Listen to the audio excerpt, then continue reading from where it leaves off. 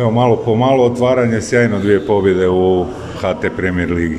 Pa mislim da smo i večera stvarno veći dio utakmice prikazali stvarno dobro igri. Mislim da i lijepo igramo na kraju krajeva. Bilo je jedno 30 minuta dobre košarke, bilo je mali propadanje što je normalno kad smo ušli u rotacije, tako da ali smo kontrolisali cijelo vrijeme utakmicu. Mislim da smo prije svega u prvom poluvremenu defanzivno jako dobro izgledali i s trčanjem koje je moja ekipa već prepoznatljiva, igramo jako brzo, dosta je bilo atraktivnih poteza, tako da ja sam zadovoljan da nam je neko ponudio ovaj start na početku. Mislim da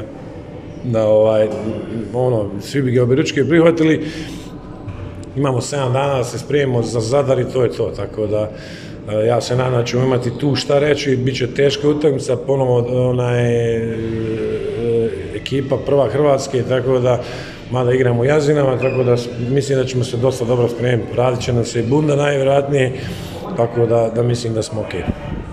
Evo, zanimljiva, atraktivna utakmica, Cedevita napravila stvarno veliku razliku, teško je bilo to stizati.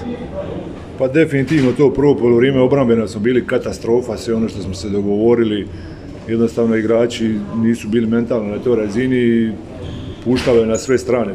Drugo polovrijeme smo mi malo tu obranu digli na jedan bolji nivo i Cedevita je zabila 20 poena manje. Sad veliko je pitanje je li to radi toga što smo mi igrali bolju obranu ili su oni malo spustili ritam s obzirom na razliku prvo polovrijeme.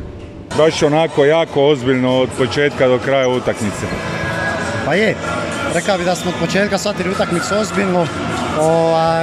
Već smo nakon 13 minuti zabili, ja mislim, 48 poena, što govori koliko smo ozbiljno napadački i koncentrirano ušli. Praktički sve ono što smo planirali, što smo se dogovarali, to smo ispoštovali.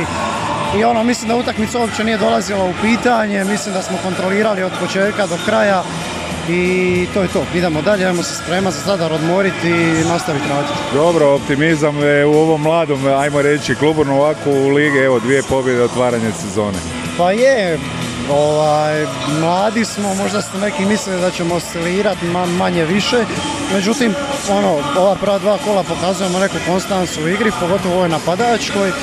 I mislim da je to plod rada, momci su dobro radili, za njih je priprema, tako su mi rekli i treneri i svi ostali i ova zadnja 2-3 tjedna što sam ja tu se to nastavilo i prenijelo na teren i za sad to funkcionira i idemo nadograđivati. Imamo i dalje oscilacija, međutim to su one slatke brige da ih smanjimo, da se one pomaknu tamo negdje na veći nivo. Evo, zanimljiva utakmica, ipak preveliko vodstvo tijekom utakmice Cedevita junior.